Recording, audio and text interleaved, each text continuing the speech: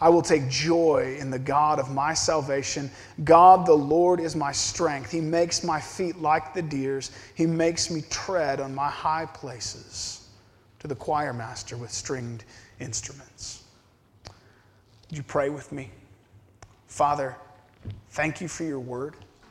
Thank you for the example of Habakkuk, for his hard questions that we resonate with, and for your clear answer. Lord, help us to live by faith. Father, help us even this morning to learn what it means to stand on the high places with sure footing, with confidence and security, to be safe in trusting you, walking, living by faith, even through the most evil of days. Our hope would be in you, that we would have that joy untouchable, that it would resound to the glory of your great name. Lord, we pray in Jesus' name. Amen. I was talking with a friend just this last week in the coffee shop, chatting away, and of course, as it always does these days, the conversation turns to the pandemic and government overreach and government corruption and just the general chaos in this world. And what struck me was when she commented that her friend was hoping to have a baby, and she couldn't believe that anyone would bring a child into this world. And I'm sure there's a bit of exaggeration there. It's become just a thing we say just in order to say this world is messed up. And I get that. But that made me pause hearing that statement and just considering the hopelessness that's possible. I mean, at what point do we say it's just not worth it anymore? This world is so messed up. It is not a good place, period. Stop the ride. I want to get off. I'm done. It was a good reminder for me of how significant a thing it is, how important it is that we have the right source for our joy. That our happiness, that our meaning and purpose in life is put in the right place. Because if it's not, then what is the point of carrying on? What is the point of the darkness and walking through this? This is so important. And of course, while we were having this conversation, I had my computer and commentaries open to Habakkuk, and I'm looking at it going, here it is. This is the answer. We need, first we see in this passage, a firm foundation. We need a firm foundation. An untouchable joy, a joy that survives the mess of this world, must have the right foundation, must have a firm foundation. And guess what? It shouldn't be a big surprise to us. Look around. This world, the pleasures and joys and luxuries and security and happiness in this world will never be that firm foundation. It won't happen. Habakkuk's opening line, verse 17, it's a serious downer. It's depressing. Habakkuk talks about living through total loss, complete loss. Remember, he lives in an agrarian society. It's a world that revolves around farming. And so he uses this farming language, and it's significant. I think there's a bit of a progression here building along. So he starts off, verse 17, though the fig tree should not blossom. Well, figs were a delicacy. Figs were a delightful treat in Israel. They loved figs, and it was nice to have figs. But if the figs are gone, it's not the end of the world. It's maybe for us would be like if the restaurants shut down. That stung a little bit. We didn't like that, but we got over it. Next he says, nor fruit be on the vine. Well, the fruit that grew on the vines was grapes. This was wine. This was their everyday drink that they enjoyed. That was their sustenance. And so this is pressing a little bit more. Maybe for us we would be like, if all the coffee went away. I'm going to be grumpy for a few days. I'm going to tell you that. I'm going to have a bit of a headache, but I'll get over it. Next he says, the produce of the olive fail. Olives provided them with oil that they used for cooking, oil that they used for their lamps that would burn to light their homes. And so this is beginning to get a little more real. Maybe for us we would say, even if the electricity turned off, That's beginning to become a problem. And then the fields yield no food. Now we're getting serious. They grew grain for bread, and bread was an absolute staple in their society. This is the beginning of starvation. This is the beginning of economic collapse. And then he adds to that, the flock be cut off from the fold, and there be no herd in the stalls. And this just rounds out the rest of their livelihood. This is it. This is everything.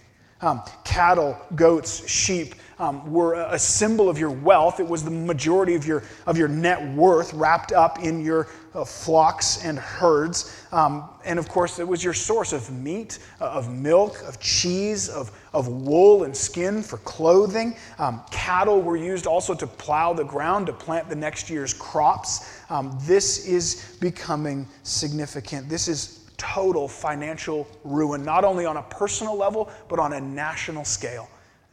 He can hardly paint a more dismal picture. This is, maybe to try to push this in our context, this is though the oil field shut down completely and every job come to an end. Every stock in the stock market drop to zero and our bank account be wiped out. Though our heat and electricity go out and there be no gasoline left at the pumps, though our fields produce no harvest and every cattle drops dead of disease, though our grocery store shelves are empty and barren and every government program dry up. This is it. This is like post-apocalypse kind of feel. This is messy. This is disaster. We've had just the slightest taste, if we're honest. Over the last 5 months, restaurants have closed, and stay-at-home orders and social distancing and mandatory face masks, and some have lost jobs, and many have hit different hardships. And I'm not saying that's not significant, and certainly some individuals have been hit much harder than others. But as a society as a whole, what we've really lost is just the very tip of the iceberg of our luxury. And it hurts. And it causes us to question. But in the context of the book of Habakkuk, this is so much more. He's pressing so much deeper. This is absolute ruin. And he uses this word though, as if it's potential, as if it might happen. But again, looking at the context of the book, God told Habakkuk this was going to happen. This was coming down the pipe to Israel. He told them, I'm sending these wicked and vicious invaders, the Babylonians. They're going to wipe you out. They're going to destroy Israel. They would kill men, women, and children. They would burn down fields. They would cut down trees. They would take daughters for their wives. They would lead off fathers with hooks through their lips as slaves to a foreign land. They were about to be destroyed. It was going to be ugly. This is not theoretical in Habakkuk's mind. And Habakkuk responds saying, when these things happen, yet I will hope in the Lord. I will rejoice. I will rejoice. He's not saying, I'll make it through. He's not saying, I'll keep a stiff upper lip. I will suffer quietly and press on. He says, I will rejoice. I will have joy. How can he say that? That doesn't make any sense to us. We have such a hard time with this. We have a hard time finding joy when the Wi-Fi is down for half an hour, never mind complete economic, social collapse. How could anyone have joy in the midst of a world that was crumbling? Well, because the foundation for his joy is not in that crumbling world. His joy is not rooted in these things that are being taken away. It wasn't in prosperity or wealth or luxury or comfort. It wasn't in owning a nice home and a nice car and having a lovely wife and 2.5 kids. That's not what he's after. It's so rare today. So rare for people to really get this, to wrap their hearts and their minds around this and really grasp it.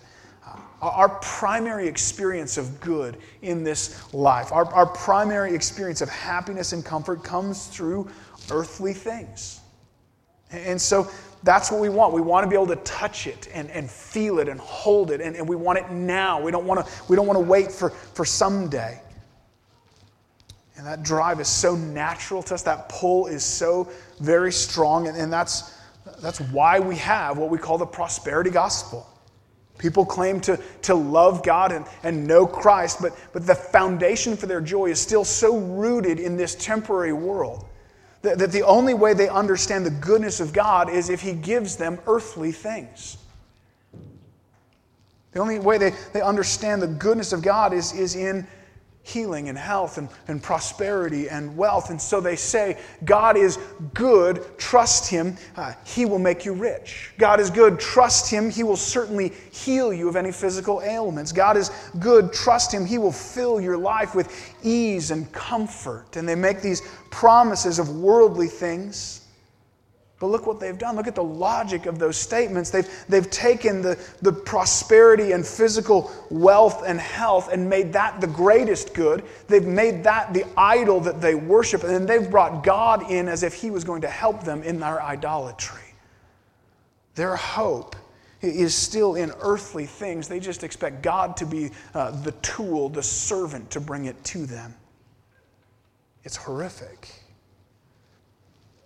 The foundation for their joy is still in these worldly things. And that's clearest in this kind of obvious prosperity gospel movement, but let's not think for a moment that kind of thinking doesn't work its way into our minds, our hearts.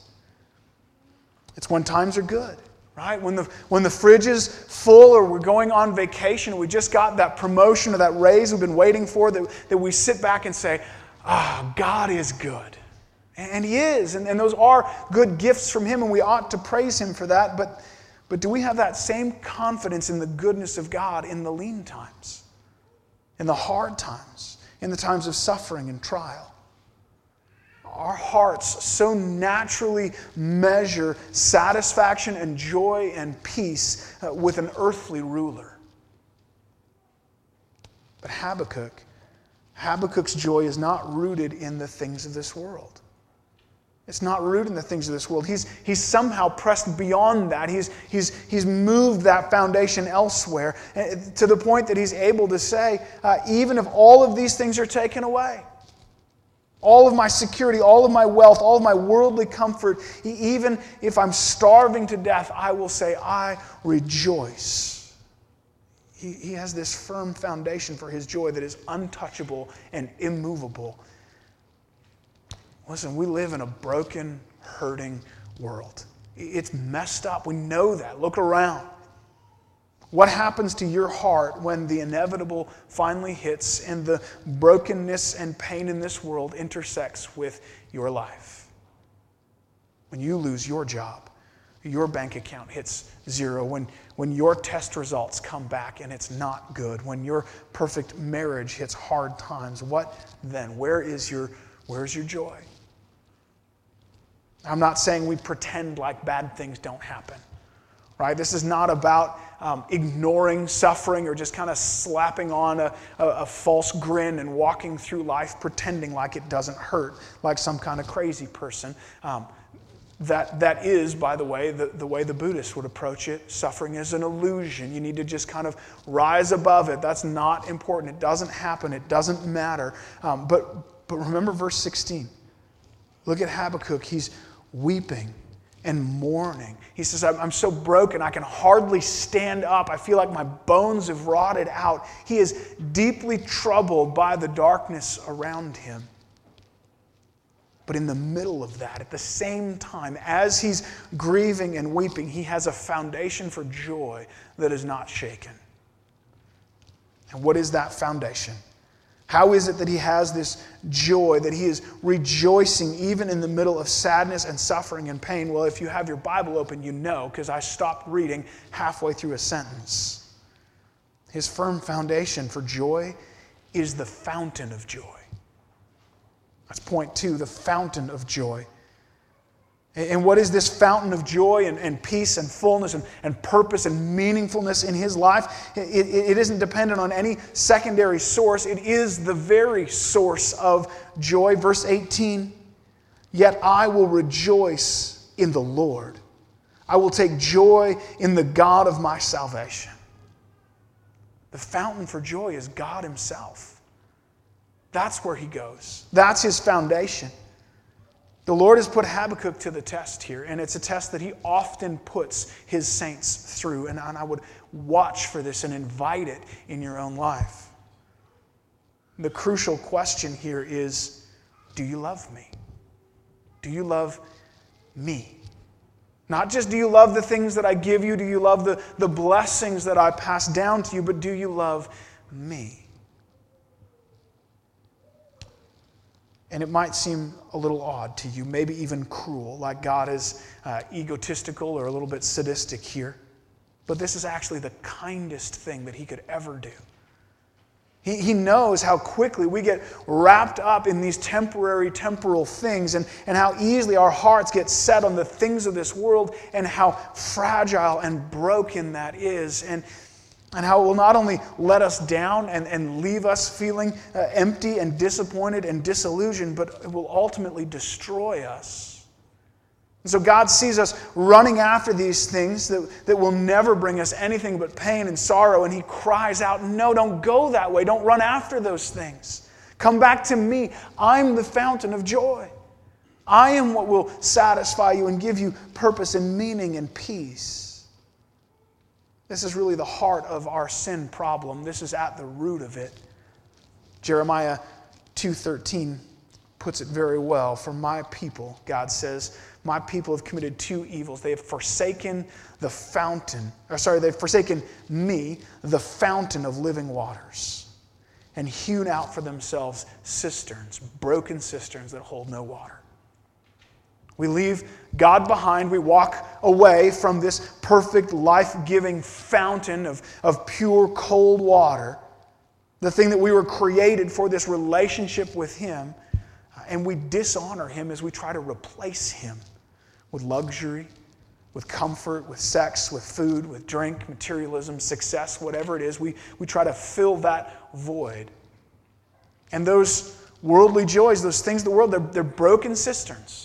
A cistern was a basin or a pit that they would carve out of the rock in this arid country to try to collect rainwater through the rainy season and hope that it would stay in there long enough that you could survive the dry season.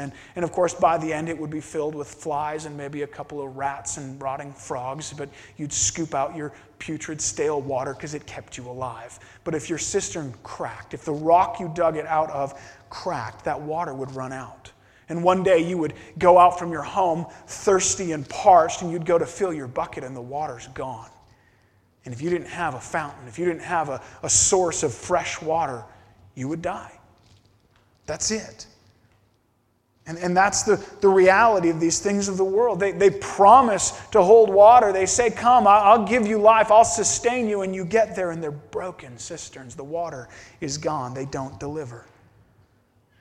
And so from time to time, God so graciously, lovingly takes those things away, and it's painful. It hurts as he rips them out of the grip of our heart. But we need to learn to let go. We need to have those things taken away if we're going to find true satisfaction, if we're going to come and drink from the cool, fresh, flowing water of the fountain. You can't come to the fountain and be satisfied while at the same time sitting in the bottom of a broken cistern filling your mouth with dust. You can't do it. You have to leave one to come to the other.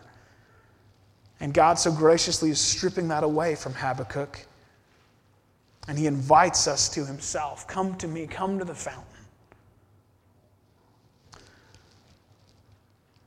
We see this consistently through Scripture. These statements that are so counterintuitive for us, so outside of our natural thinking. Job is a great example. God took everything from Job. His home, his family, his health, his wealth, it was all gone. And what is Job's response? Job 13:15. Though he slay me, yet I will hope in him. What? Are you crazy, Job? That doesn't even make sense. Paul was afflicted with some kind of physical ailment on top of all of the suffering and beating and hardships and hungers that he went through. He had some kind of physical ailment. He doesn't tell us what it is, but he calls it a thorn in the flesh. And he pleaded with the Lord 3 times, God, take this away from me. God, take it away. God said, no. No, I'm not going to heal you. Why? Because my grace is sufficient for you. And so Paul says, then I will boast all the more in my weakness. I will rejoice. I will be happy in the middle of my suffering as I come to lean more on the grace of God. Later, he would write Philippians 3, 7 and 8. Whatever gain I had, I count as loss for the sake of Christ. Indeed, I count everything as loss because of the surpassing worth of knowing Christ Jesus my Lord. For his sake I have suffered the loss of all things, and I count them as rubbish in order that I may gain Christ. Give it all away. Take it. I don't want it. I don't care. All of these things that I had once as a source of my pride and my joy and my security and my identity and my confidence, my whole past career and success, let it go. I don't want it. Put it away if it means I get Christ. I count them as loss in order to drink from the fountain. Why would I grieve the loss of a broken cistern if it brings me to the fountain? That's what it means to be a Christian. By the way, this is not some super spiritual height that we're chasing after. This is at its root just what it means to repent and believe. To let go of the lies of finding our life and our joy in the broken cisterns of this world and using and abusing the temporary things, and then just believing Jesus, just trusting him. When he says, I'm the bread of life, whoever comes to me will not hunger. I'm the water, I'm the living water. Whoever drinks from me will never thirst again. When he says, I am the way, the truth, and the life, and I came to give life and life abundant, we actually believe him that it's true. And we spend our lives seeking him through joyful, expectant obedience. That's it. We trust him. Alan Gardner was an English missionary. 1851, he and 6 companions landed on Picton Island off the southern tip of South America. They were not welcomed by the natives as they hoped they might be, and they soon found their supplies running short. And over the next 6 months, one by one, they began to die of starvation. And Alan was the last one left alive. We know that because he kept a journal through his whole experience, and it was later found beside his deceased body. Having watched his 6 friends starve and die, having lost every worldly comfort, right down to food and water and the basic necessities of life, on the verge of his own death, he made one final journal entry, and he wrote out Psalm 34:10. Even the young lions suffer want and hunger, but those who seek the Lord lack no good thing. He's starving to death, saying, I lack no good thing. And then he wrote these final words, his last words, I am overwhelmed with a sense of the goodness of God. His joy in the Lord didn't come from his gifts, didn't come from some earthly conduit. He was resting in, finding his joy in the fountain, in God himself. The very goodness of God. He had a joy in the Lord that superseded everything else, that rooted in his understanding of God. Even as every worldly thing was taken away, he was able to say, I lack no good thing. I will rejoice in the Lord. So here's the question. Habakkuk, Job, Paul, Alan Gardner, are they insane? Are they crazy? Is it reasonable to speak this way? Notice for Alan Gardner, for Paul, for Job, for Habakkuk, their hope in God was not in worldly things. It's not just what God would make them comfortable in this life. Obviously, it was too late for that. Their hope was, as Habakkuk says, in God, my Savior. God is a Savior.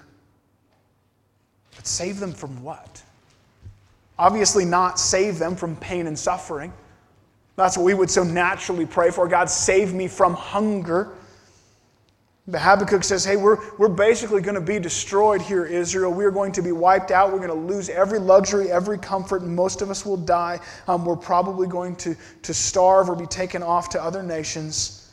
But God is a Savior. So in what sense is God a Savior? And here's where we see Habakkuk's footing of faith. He has this firm foundation in the fountain of joy, and that gives him this sure footing of faith. He was standing on the high ground. He was stable and secure, and it gave him this perspective that we so often lack.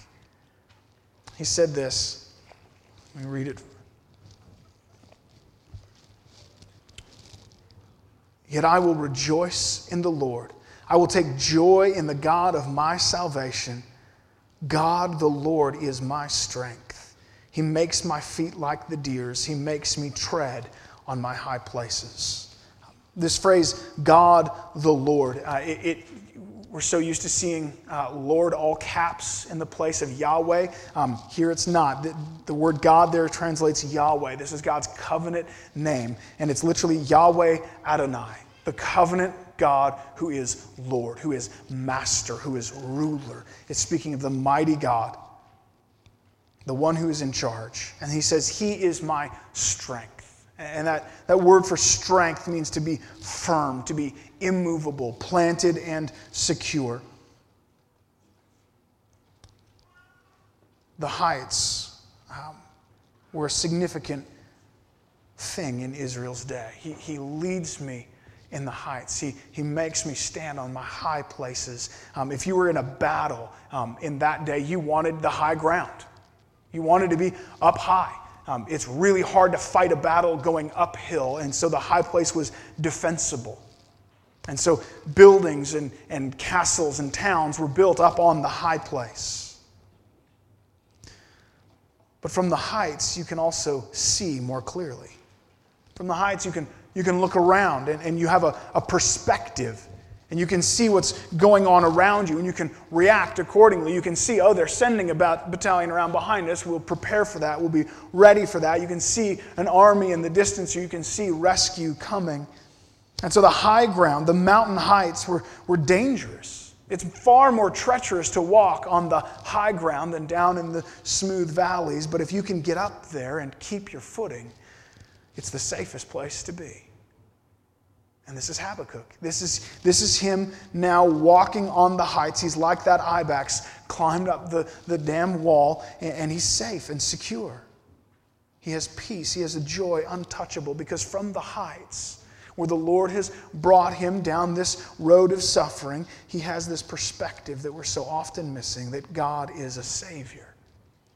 That God will most certainly save him, though not necessarily from worldly harm. But God will save him from the much more significant eternal harm. We so often want God to save us for the world, and what we truly need is for God to save us from the world. We want God to save us for the world. We need him to save us from the world. We think God saving us is giving us back to our broken cisterns, returning us to a place of comfort and security here. But from the heights, Habakkuk can see that God is actually using this pain and suffering in the world to remove those broken cisterns, to take them away and to draw Habakkuk to himself.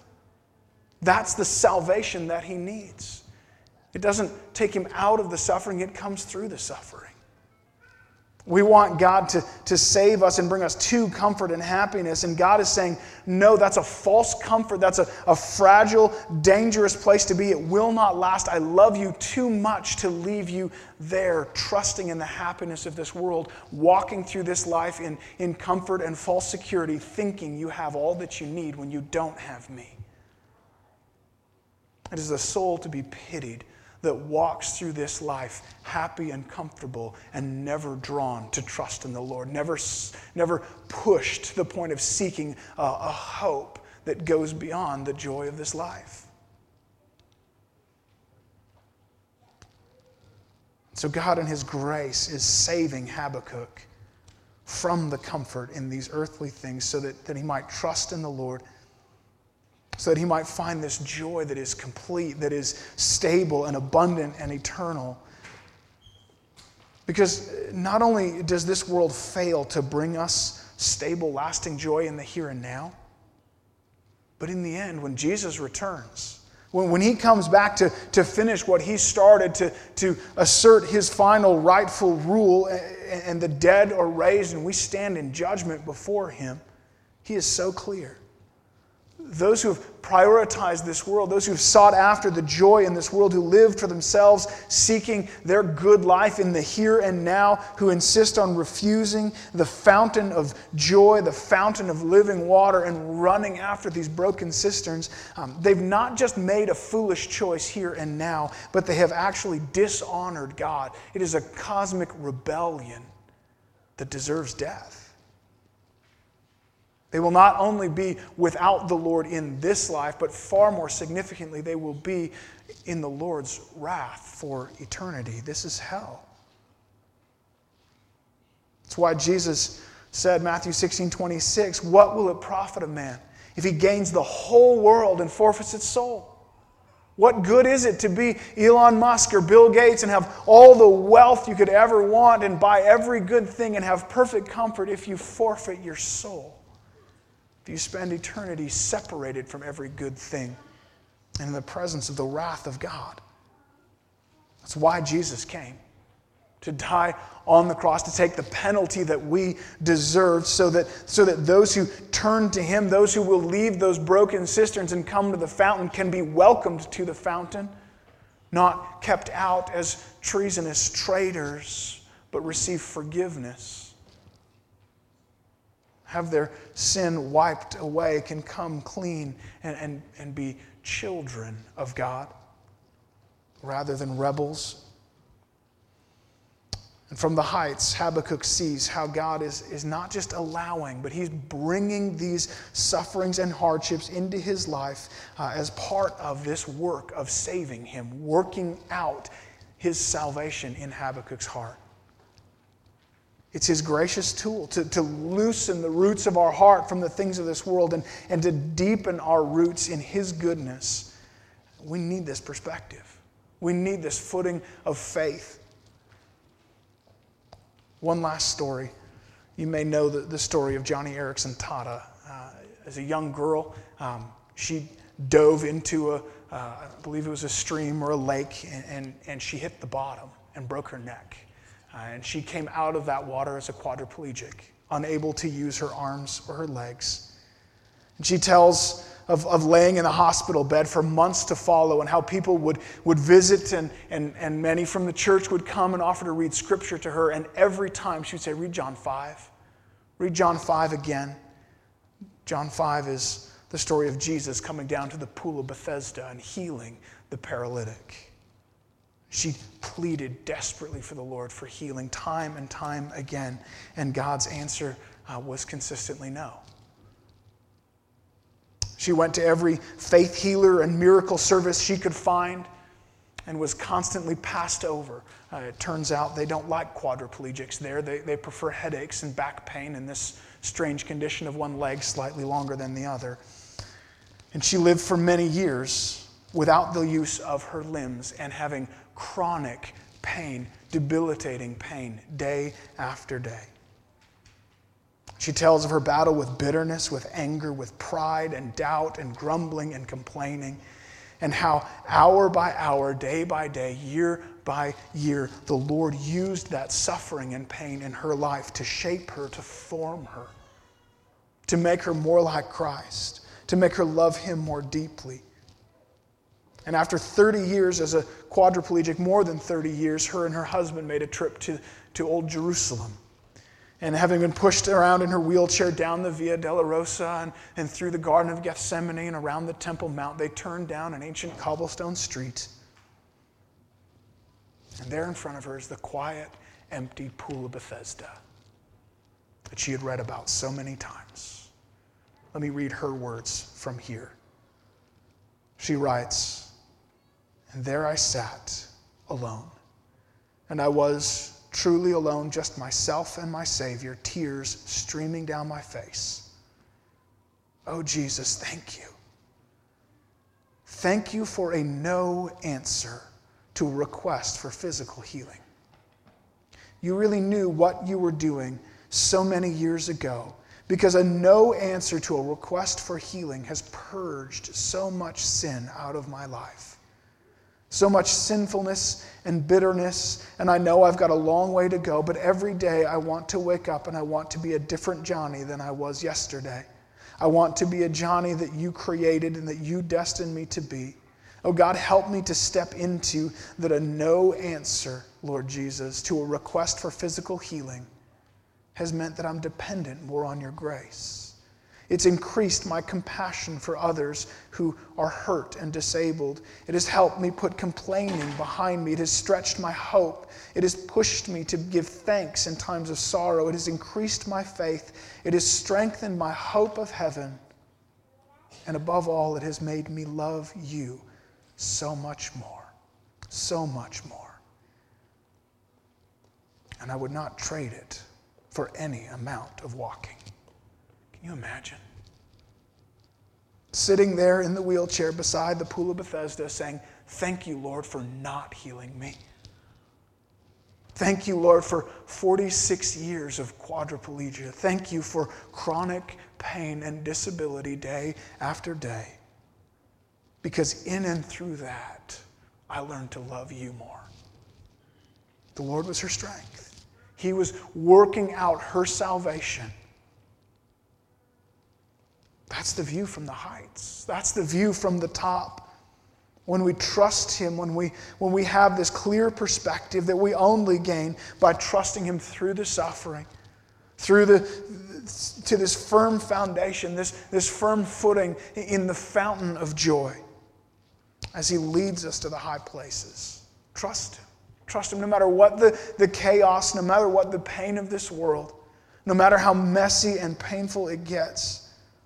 We seek that higher ground to see, even through the deepest of suffering, that he is God our Savior, that he is at work, that he is the fountain of our joy, that we might declare, "Yet I will rejoice in the Lord. I will take joy in the God of my salvation." Let's pray together. Oh, Father, only you know the hurts and pains gathered here this morning. Lord, there are so many who walk in evil days.